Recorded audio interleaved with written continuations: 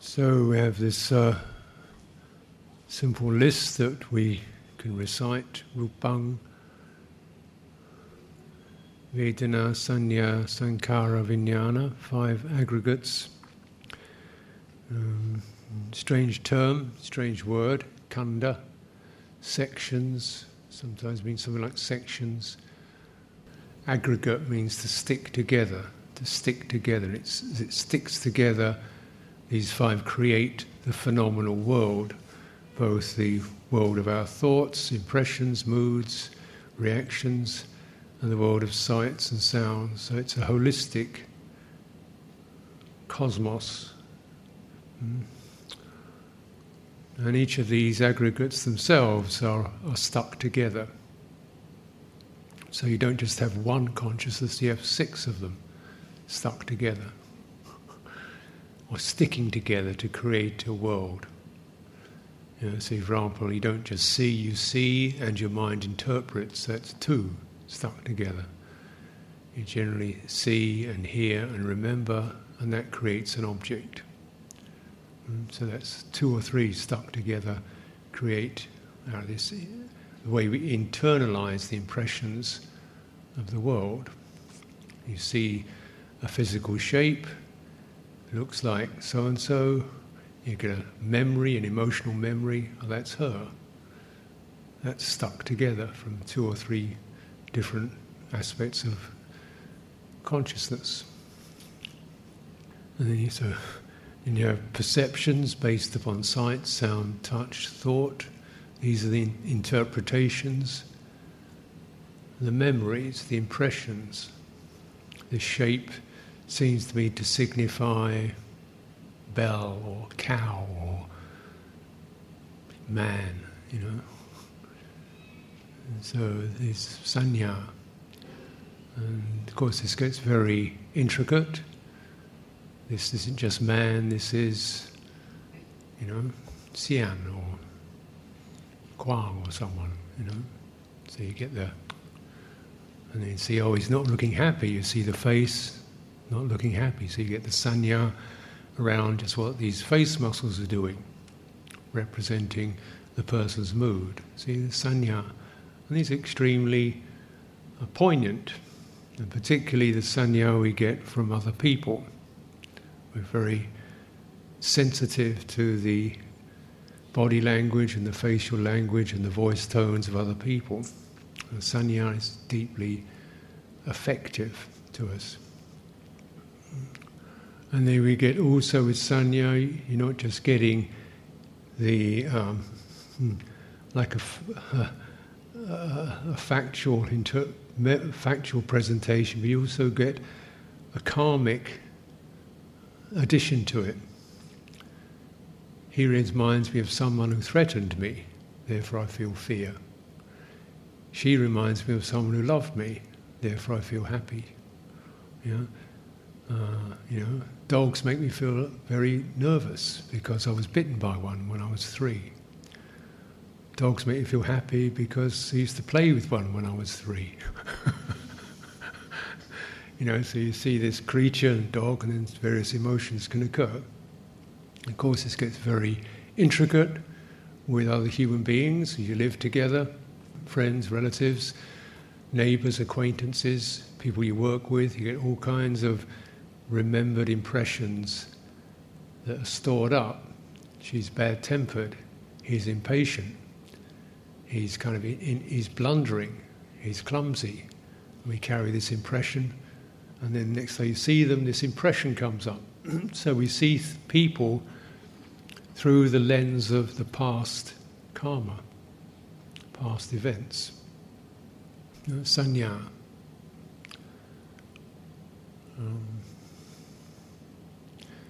And each of this sanya, every time sanya strikes citta, citta gets a feeling. It feels, it resonates. Agreeable, disagreeable, neutral, mild, strong, passionate, so on. Vedana. Rupa, sense of just a visual object. And we say, well, surely that's a single thing. Not really. You look at someone, first of all you see her general shape, then you see her hands, then you flick to her face, you go back to her general shape, then you look at her eyes, then you go back to her hands. It just darts around. You see her clothes, and it's kind of shifting to get this impression. So what do you see when you see a person? You see their shape, their face, their eyes, their clothes. What do you see? You probably see a number of things, one thing after the other very quickly to build up the impression. You know, she's wearing a very formal dress. This must mean something official is happening. She's wearing casual clothes. This means we can be relaxed. So you get all these impressions build up to inform you of how to behave, how to relate. So what do you see? What do you see when you come in the room? Do you see the floor? Do you see the Buddha? Do you see the lights? Do you see me? Do you see some detail that interests you or annoys you? Do you see the fire notices? Do you see the blinds? Do you see... What do you see? The world of form. It's very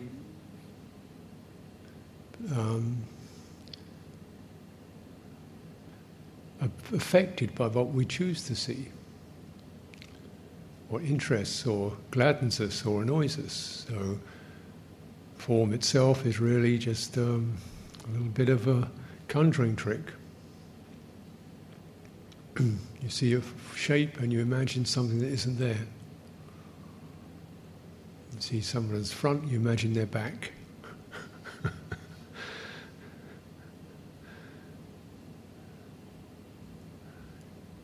So this is how this world gets concocted. And this concocting is a quality of saṇkhāra, which we can try several words. Conditioning, constructing, concocting, fabricating, forming, formations. They say these formations build up everything. And so form is dependent on formation. They formulate form. They formulate perception. They formulate feeling, mental feeling. They formulate consciousness. How do they do that? Because through attention. Attention is a saṇkhāra that helps to formulate. What do you see? When you see the room, you see probably 2% at any particular time. You don't see everybody in the room and the clock and the fire escape notices and the Buddha and the lights. You just see, perhaps you just see me. And how much is that? Because your attention is there, right? You may see the motif on a T-shirt. Oh, look, that's interesting. Yeah. The attention picks a particular object. That's formulated. That's saṇkhāra through attention. Right? So attention formulates form. Do you get it?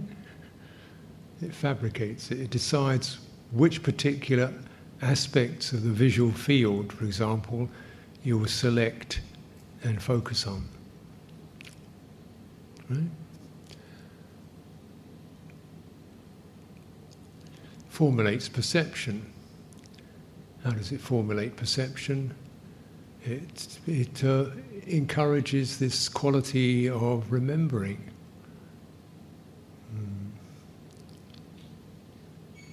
Remembering and fixating.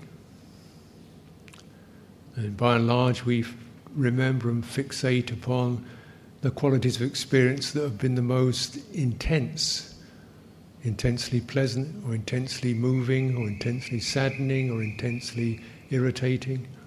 Most of our life is just a blur, but with little points. You go through a day, how much of it do you really, really hits you, touches you, and lingers. So saṇkhāra determines that qualities to be perceived dependent upon feeling, contact. Contact is a saṇkhāra. Contact is a saṇkhāra, a constructing force. So what this indicates is that, as we sit here, even all our sense doors are open. We can feel things through our body, we could hear things, we could see things. What makes contact? What really strikes your citta? Probably, I hope, what I'm saying strikes your citta, but it may be suddenly you've gone off, your mind has gone off to the bird singing out the door. Oh, interesting. What's that? Because that's contact, that moment of, oh. And so that determines where your attention will go. Contact is a saṇkhāra. Doesn't mean that everything, possibly you could be in contact with the feeling in your knees. There's wonderful luminous Dhamma talk and you're, oh, my knees. Dhamma talk isn't even getting in there. Or you could be sitting here listening to Dhamma talk thinking, lunch, and the memory of perception of lunch is making contact. And the Dhamma talk, somebody going on about impermanence, so you've heard that before.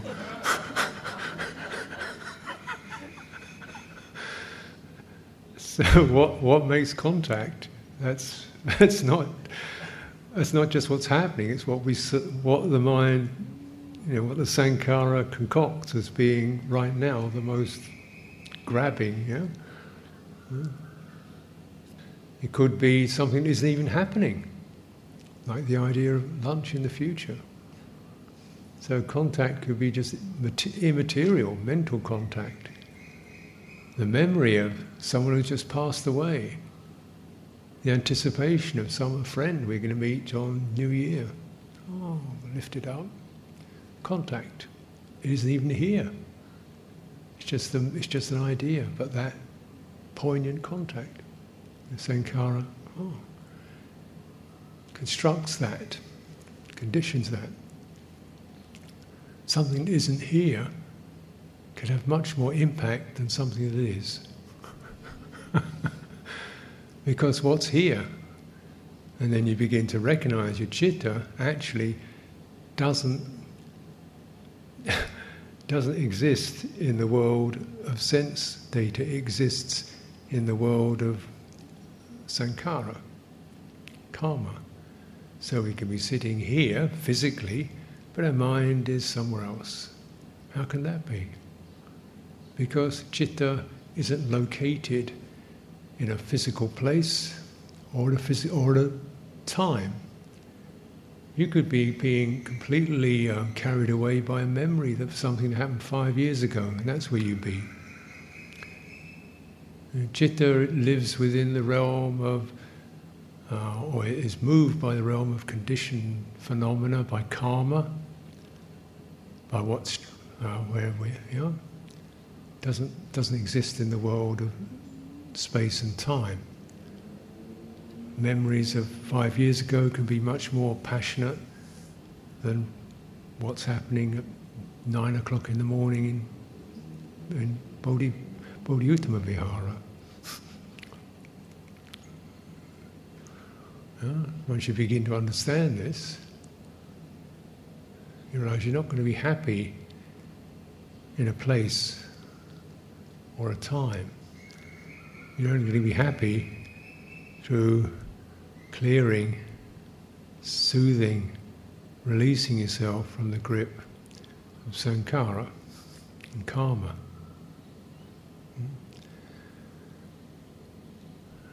So there's fabrications, conditions, constructions, concoctions, formations.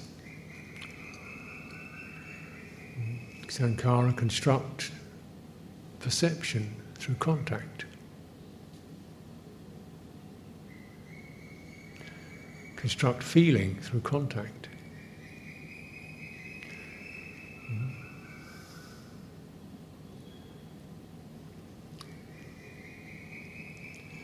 Where the contact saṇkhāra goes, there's where your feeling will go. Your basis for feeling.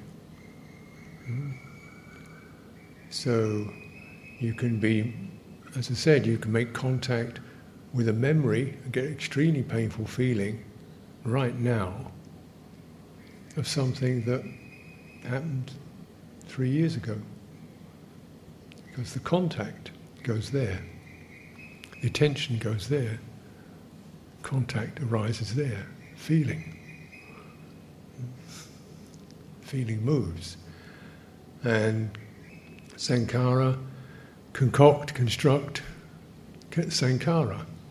That means that dependent on what contact and attention have brought, here comes the impulse, the intention, the cetana, get me out of here, help, fight, run away, deal with it, struggle with it, pacify it, fondle it, get excited by it, feel despondent by it, enjoy it. Something runs out, starts getting engaged.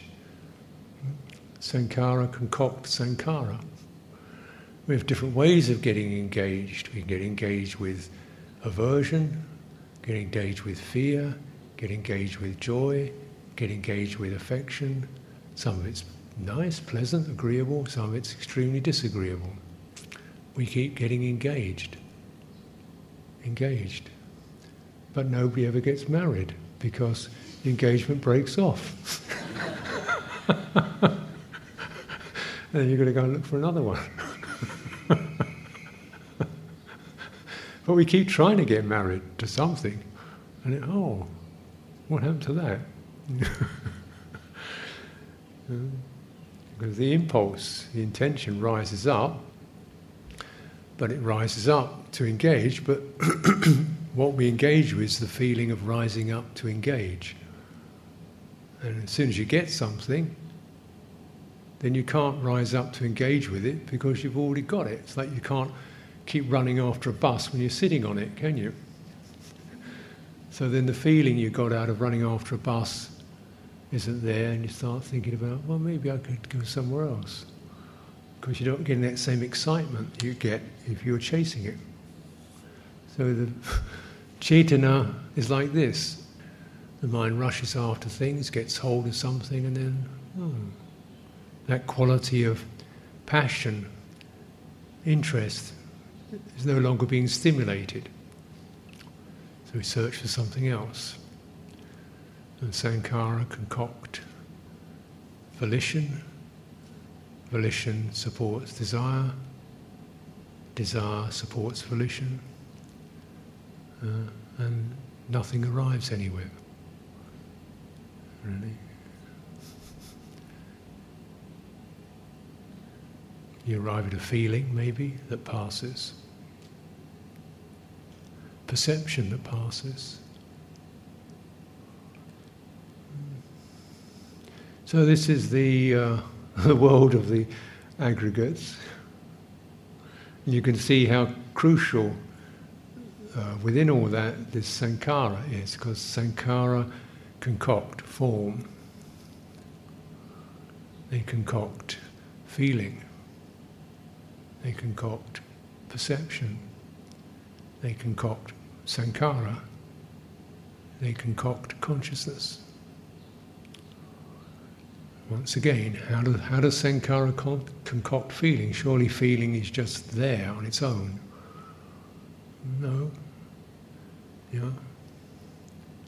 Notice, can you feel, maybe you were hungry an hour ago.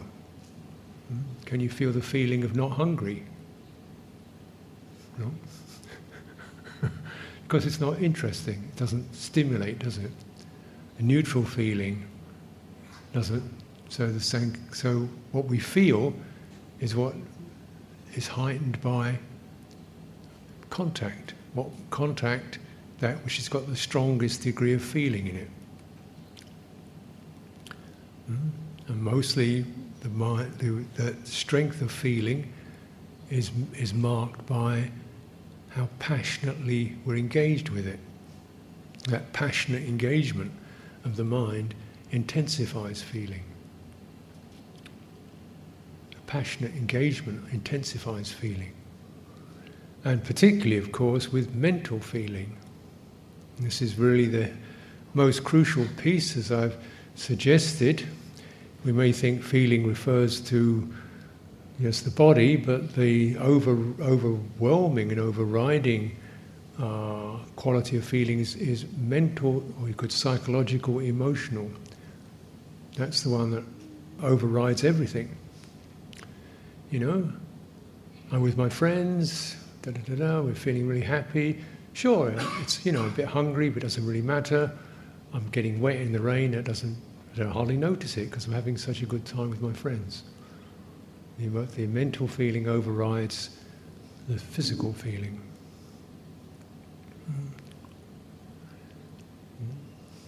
Right now I've got no pain in my body, but I've got this miserable mood in my mind. I feel depressed.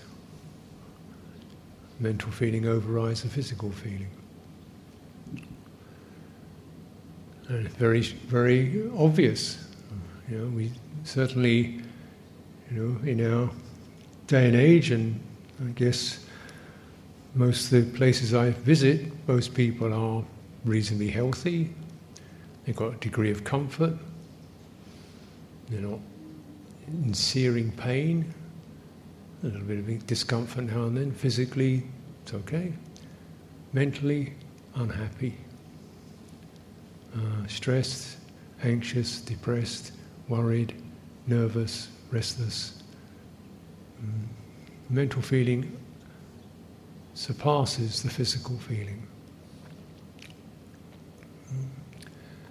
And whatever is the most heightened and strong attracts our attention. Passion goes into it.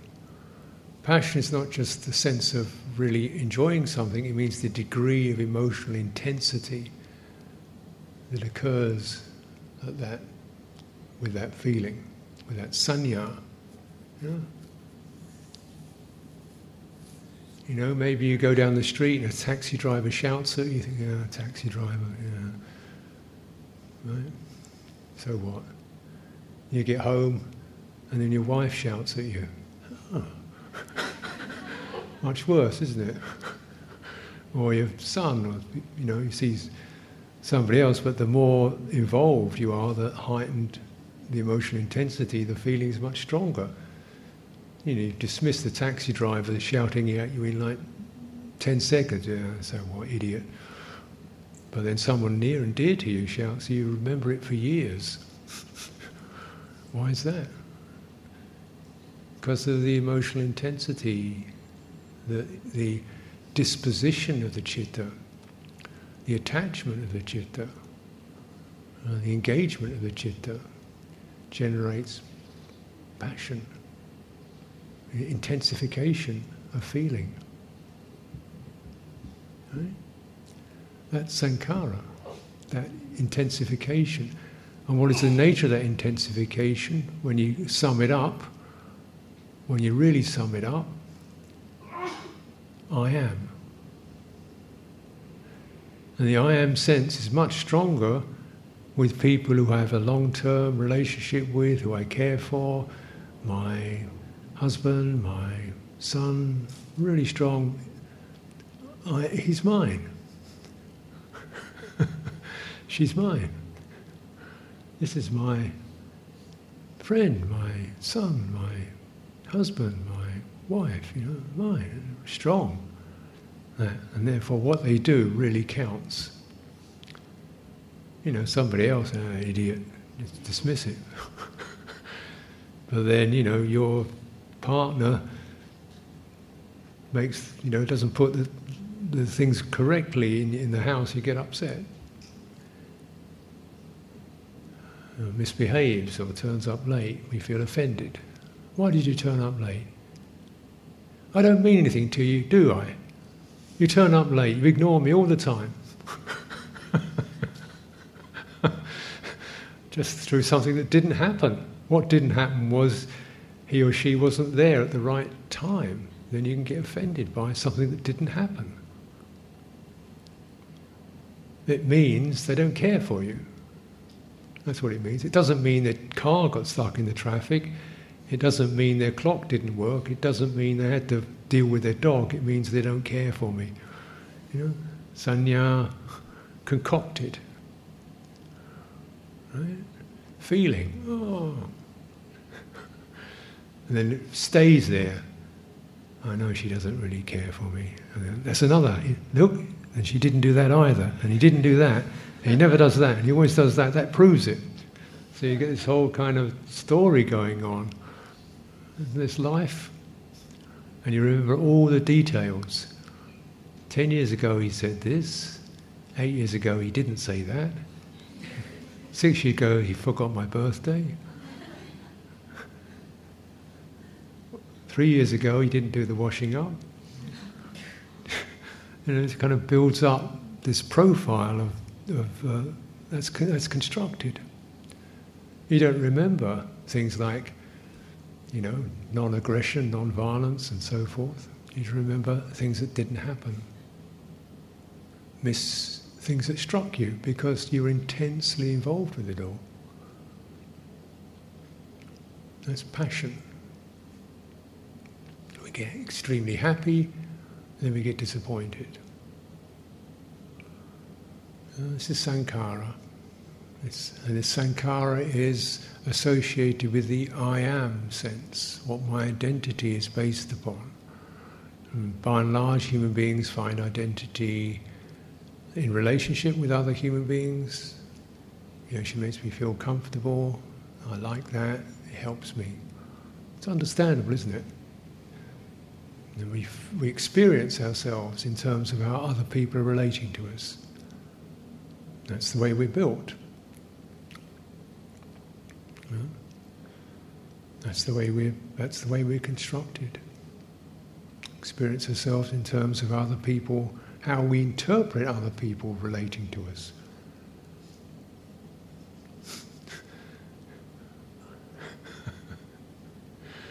It gets really, really difficult.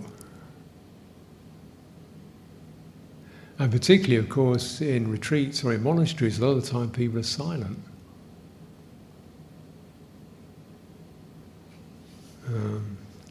I wonder what she's thinking about me. I don't know. They're all very silent.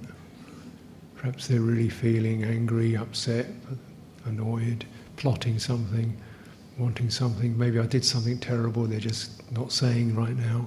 You get very anxious. And often it's the case, particularly when one goes to monasteries, you go in and the monk just sits there.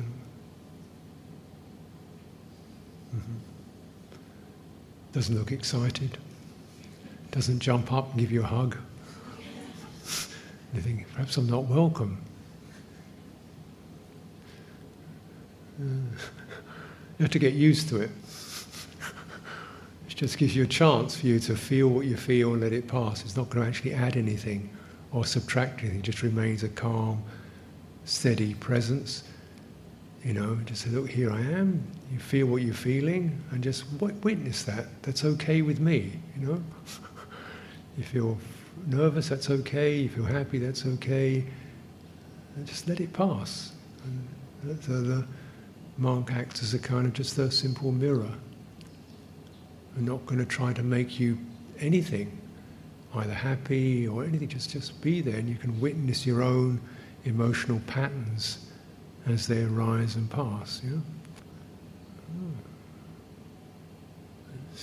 Calm, that steadiness gives calm. This is one way in which it's a simple example of how we meditate.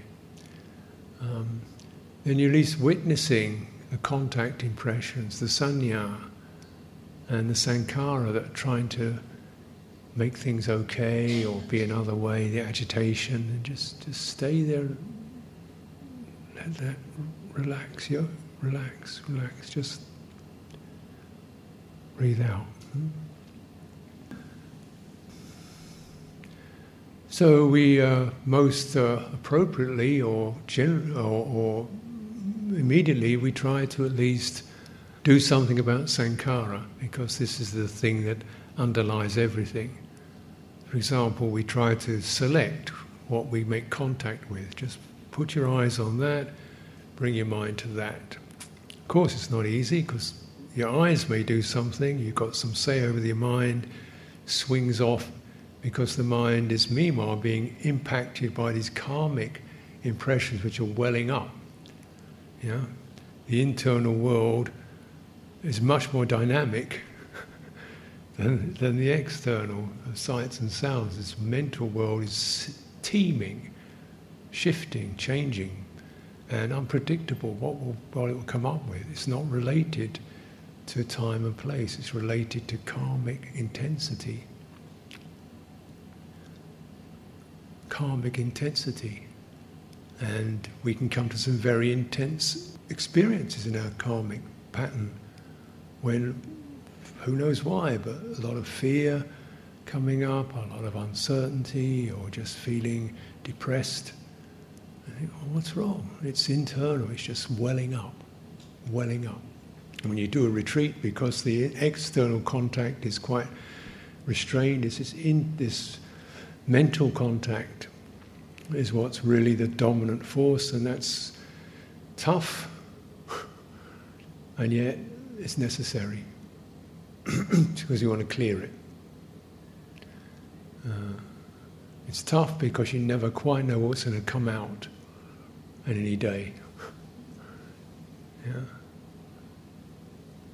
And it's tough because it's generally passionate. It's generally got the power to move you. That's why it arises. So something you didn't really reckon on, it's got power to move you, wells up with a big I am written on it. So at first, that's what happens, you know.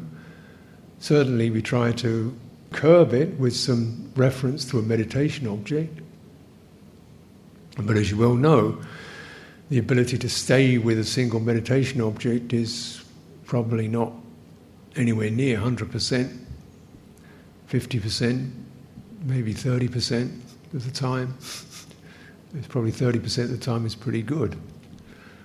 Most of the time it's just ooh wee wee wee and then back, ooh wee wee ooh wee and then back.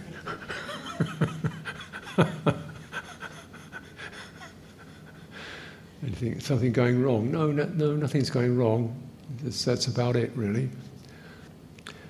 But then what can occur is, instead of the first thing, we can't have so much, we can't determine that. We only have so much control over it. We do put a fence around it in terms of what we do and say, and we've got a meditation object there to at least put like a mooring post you can keep tying your mind to, and yet this stuff arises in a way it has to, in order to be cleared out. The first thing we do is, of course, with that sense of trying to work on non-reactivity, so at least the volitional element of saṇkhāra, that impulse to run out, to attack, to proliferate, to keep thinking about it, to worry about it, to get fascinated by it, to blame it on someone, to blame it on oneself. All that volitional stuff is down. It's just a feeling, it's just an emotion, it's just accept. It doesn't mean enjoy, it doesn't mean approve, it just means stop reacting to it. Can you do that?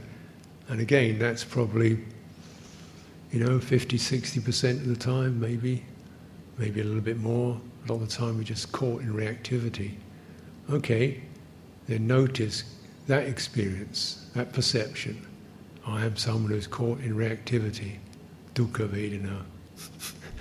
The feeling of being caught in reactivity makes you feel depressed. No? When you're caught in reactivity, accept, my mind is caught in reactivity. So then you try to stop it there. Wherever you can stop it, the on-running of proliferation, you stop it. So you say, I'm someone who is caught in reactivity. Okay, what's that feel like? Feels difficult.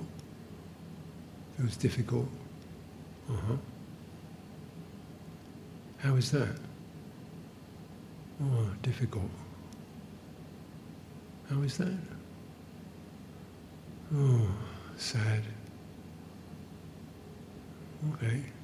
And what does, when you're feeling that sadness, that sense of defeated or unmanaged, what would be helpful?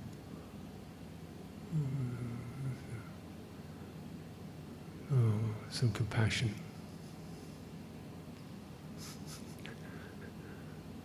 That's what, there you go, there's some medicine. That's some medicine. So this is where we begin to learn our healing. So you always apply the healing at the place where you can acknowledge the feeling. Sometimes things are moving so fast, I can't acknowledge the feeling of the breath, it's just too subtle. I can't, or everything's run out so fast that I can't get back to it, I don't feel it. Then how do you feel about that? Oh, struggling, unhappy. Okay, well there you can get that, can't you? The emotional feeling of not being able to meditate. And how's that feel? Oh, really depressed, sad, unhappy. Yes, that's it, you got it. Now at that point, this is where you start to relate to it. Instead of the compulsive saṇkhāra of reaction, you get a kind of Dhamma input. Metta, karuna.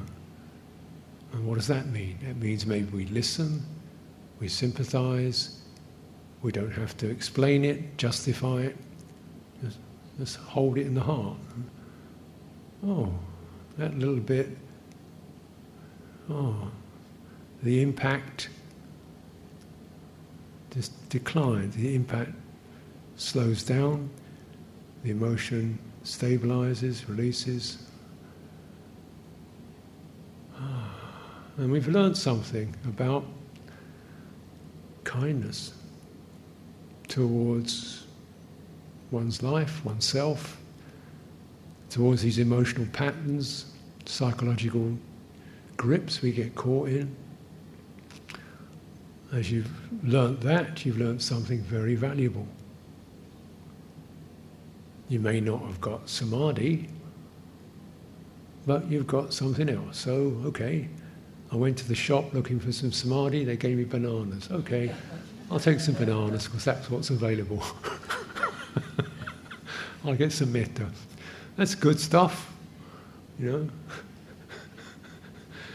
Because it is, because you're still, with metta and karuna, you're beginning to work or find a means that the citta can settle in. And it helps to stabilize, because metta is a relational experience. And the citta, when it knows how to relate, is less fixated on experience. It's actually got a relationship with experience. This is a very important lesson to learn, because if one's relationship with experience is always just compulsive engagement, compulsive fighting, compulsive grabbing, compulsive stimulation, compulsive suppression, then it's just that the chaitana, the saṇkhāra, is locked into this pattern which doesn't go anywhere useful, it just intensifies your life. So if you relate to your body or your mind or your problems with a saṇkhāra, a chaitana that just fights it, suppresses it, accuses it, tries to dismiss it, that's not an effective relationship. And it will just intensify the feeling and the power of the saṇkhāra.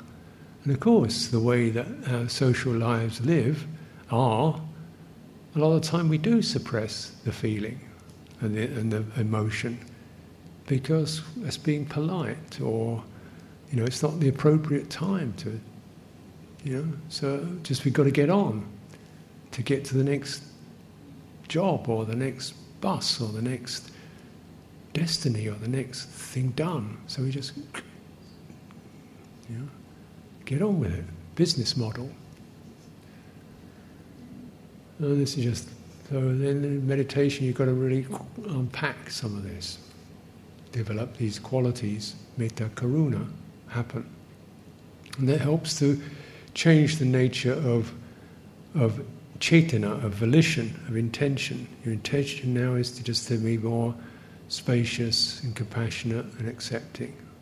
That's a little bit of change in the saṇkhāra aggregate. But because it's a significant change, because now the citta is not taking its cue, it's not with the quality of the immediate impression, it's not bonded to the immediate impression, it's actually separated from the impression and relating to it. Yeah? So say the impression is disagreeable and the mind bonds to that. What does it do with the disagreeable? It fights it, it blames it, it attacks it, it doesn't want it, it rejects it. That's a compulsive, yeah? And so the quality of the citta gets angry and sour and bitter because it's engaged with something that's unpleasant. Even if it's pushing it away, it's still got a negative, afflictive relationship. Now what do you like if the unpleasant arises and this relationship is, oh, this is the unpleasant, needs to be a bit patient with this one. Really unpleasant, there's a lot of space and equanimity around this one. What's happening? Citta is in fact relating to it, but in some way moving away from being overtaken by that disagreeable feeling. So the strange thing is, it's not through a negative force of disengaging, but through the positive application of a Dhamma quality that a positive disengagement occurs. That is, we don't get swept away by the bad feeling. Instead, we stay steady with the bad feeling, and the bad feeling has nothing to hold on to. The citta is not in it.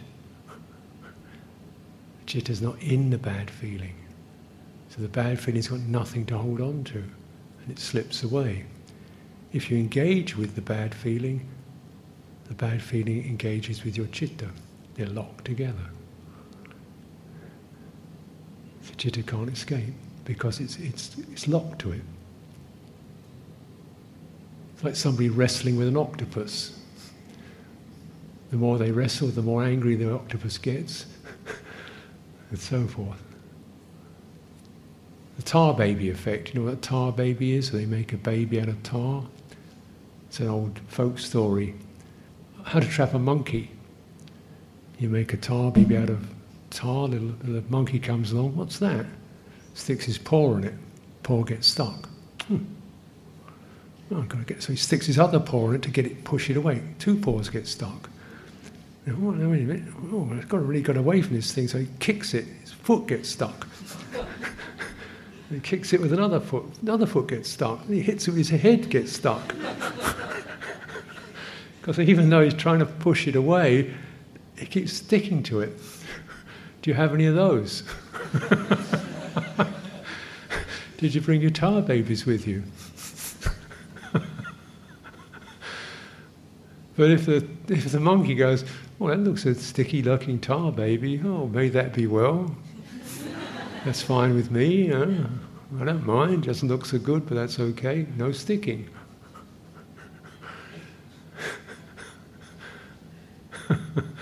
And the nature of, strangely enough, the nature of our mental tar babies is that if you don't stick to them, they don't get any passion, their stickiness starts to decline. They're still there, but they're not so sticky anymore. And you keep sustaining that quality of wise, compassionate attention, they gradually shrivel and fade out because you're not putting any passion into them.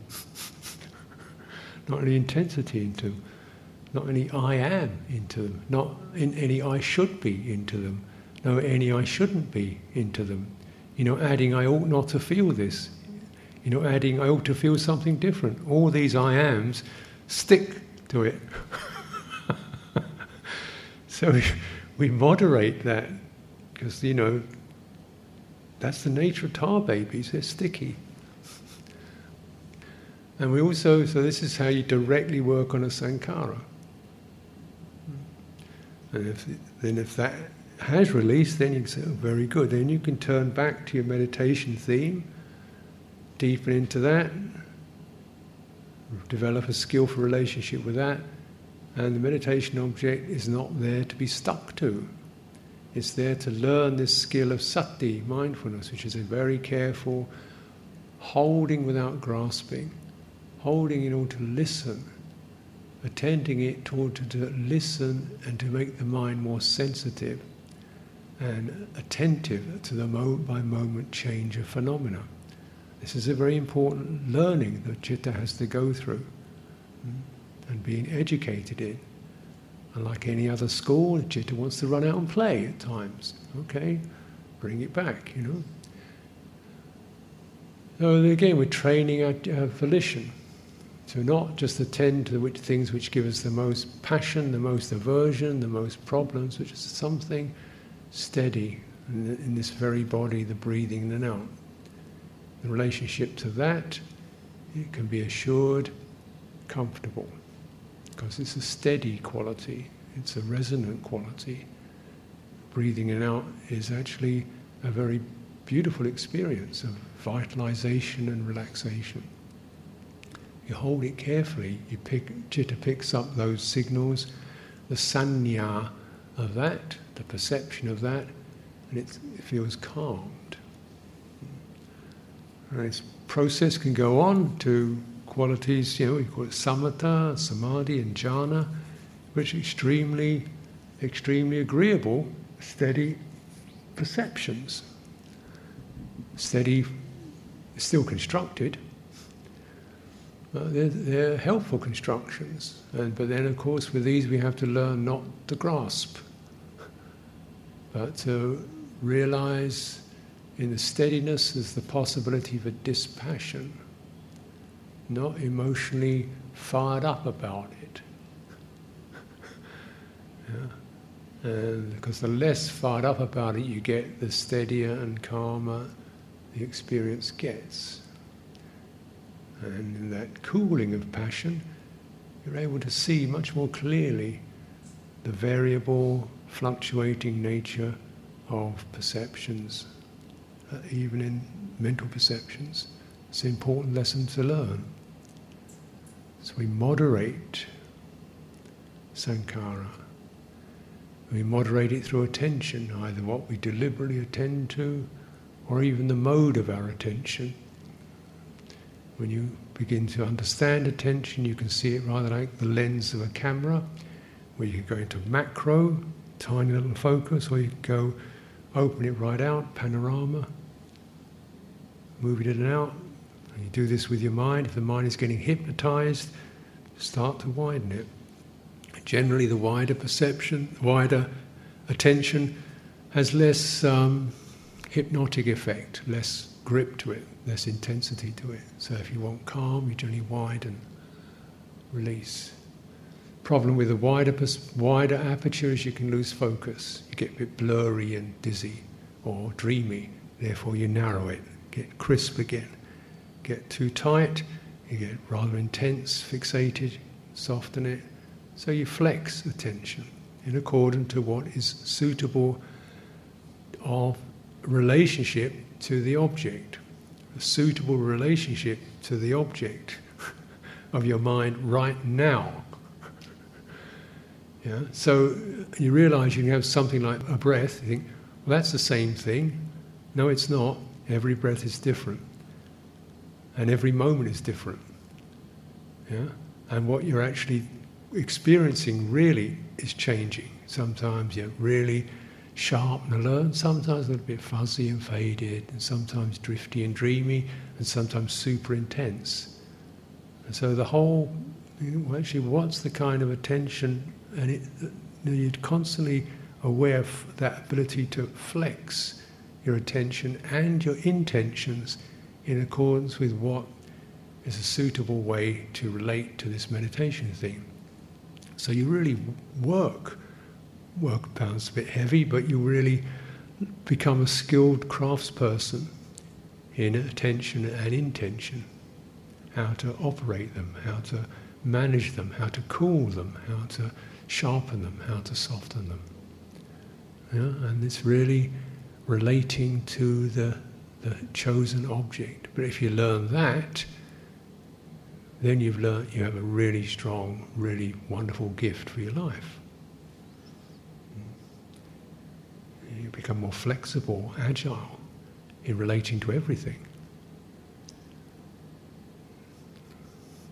And with that, your mind is no longer blindly tethered to sight, sounds, blindly tethered to perceptions, blindly tethered to emotions. It's got a way of balancing them. The axis of that relationship, selfless. Not what I want, but actually what's appropriate. Not what I've chosen, but actually what's happening. Yeah? It's selfless to that degree.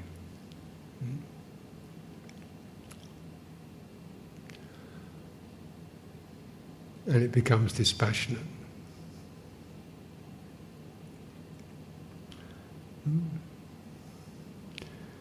So this, of course, is really only with dispassion can these saṇkhāras relax, release, and fade.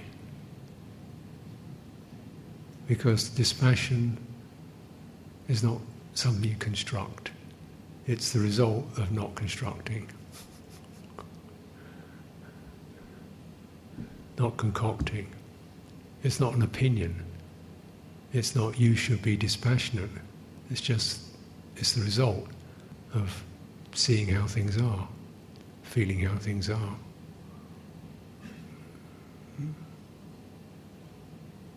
So these results are definitely realizable.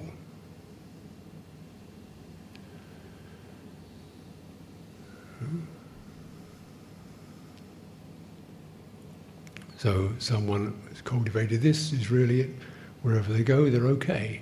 Because phenomena change, situations change. It could be cold, it could be hot, it could be a lot, it could be not much, it could be busy, it could be not busy. But that relationship of dispassion, coolness, means that mind is always centered, begins to feel its own center. It's always rushing out into these aggregates. And there's this ceasing of the rushing out, of the binding that the Buddha felt was, from his own experience, absolutely critical and the hinge point of liberation and realization. So, once again, I expect you'll hear these themes many times and ponder these themes many times, and they need to be heard and pondered many times. Yes, the citta requires a lot of patient training and education, but it will grow, it will learn, and and those of us who are gathered here today, we're eager for that. Certainly we're not having a pleasant time all the time. Certainly we can feel lost and can't do it, and yet somehow our citta has said, "You go there." I want out, you go there. Oh no, yes, you go there. Oh, I don't want to, you go. That's how I got here. I didn't want to do it either.